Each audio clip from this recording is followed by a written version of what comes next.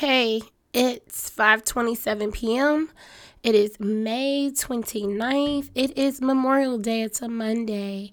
Happy Memorial Day, everyone. Um I'm alone in the house right now. The kids and my husband are outside swimming. I just came home from returning a wig to Amazon, so I was at Whole Foods, and of course, I needed some oat milk because I have to meal prep tonight. And I'm having a Crohn's flare, and it's very painful. I want to go swim, but I really don't feel good. And I guess it's really time to get serious.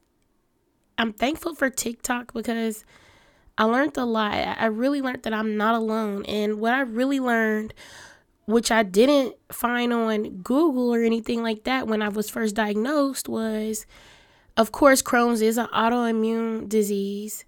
And I didn't realize that my anxiety was because of this autoimmune disease. It's not fun. I don't I believe I have mild Crohn's. I don't have like the severe symptoms, where I would have to get surgery, but I do have inflammation in my small intestine. It's just scary. I don't want any parts of my body removed. I don't want to have um I don't know how to say the word colostomy bag. I don't want that outside of my stomach. I just I'm feeling real down. And I guess it's because I don't feel good. I don't know. I'm feeling really overwhelmed. I'm feeling really, really sad and down. But I know I'll feel better pretty soon. Um, because now I have to have like a certain way of eating. I literally have to stay away from the things that trigger me. So the things that I'm allergic to, because I did get allergy tested for different foods, and that's something that people should definitely do. You even if you don't have any audio autoimmune diseases, anything like that, still get tested because you never know what you're allergic to, and the things that you're putting in your body is causing things to go wrong in your body. If something's going wrong with you, it could be something that you're putting in your body. So I'm very sensitive to so many things, and I'm very limited. Lucky for me, I can eat some chicken. I can still eat meat and stuff like that. But I can't eat cow products like dairy products.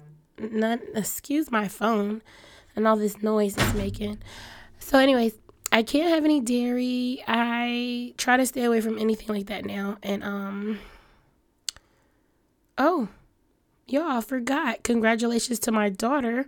She's getting this science award. It's actually today at 6:30. Thank goodness the calendar popped up.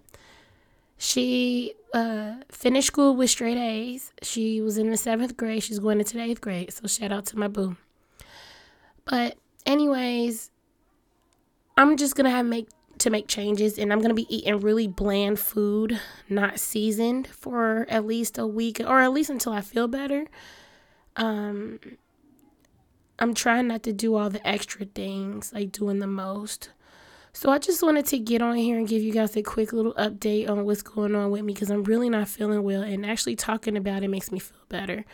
But I do feel nauseous a lot, especially with my Crohn's. That's how I know I'm having like a trigger. And now I have the severe stomach pain. And honestly, it could have been the collard greens I ate yesterday.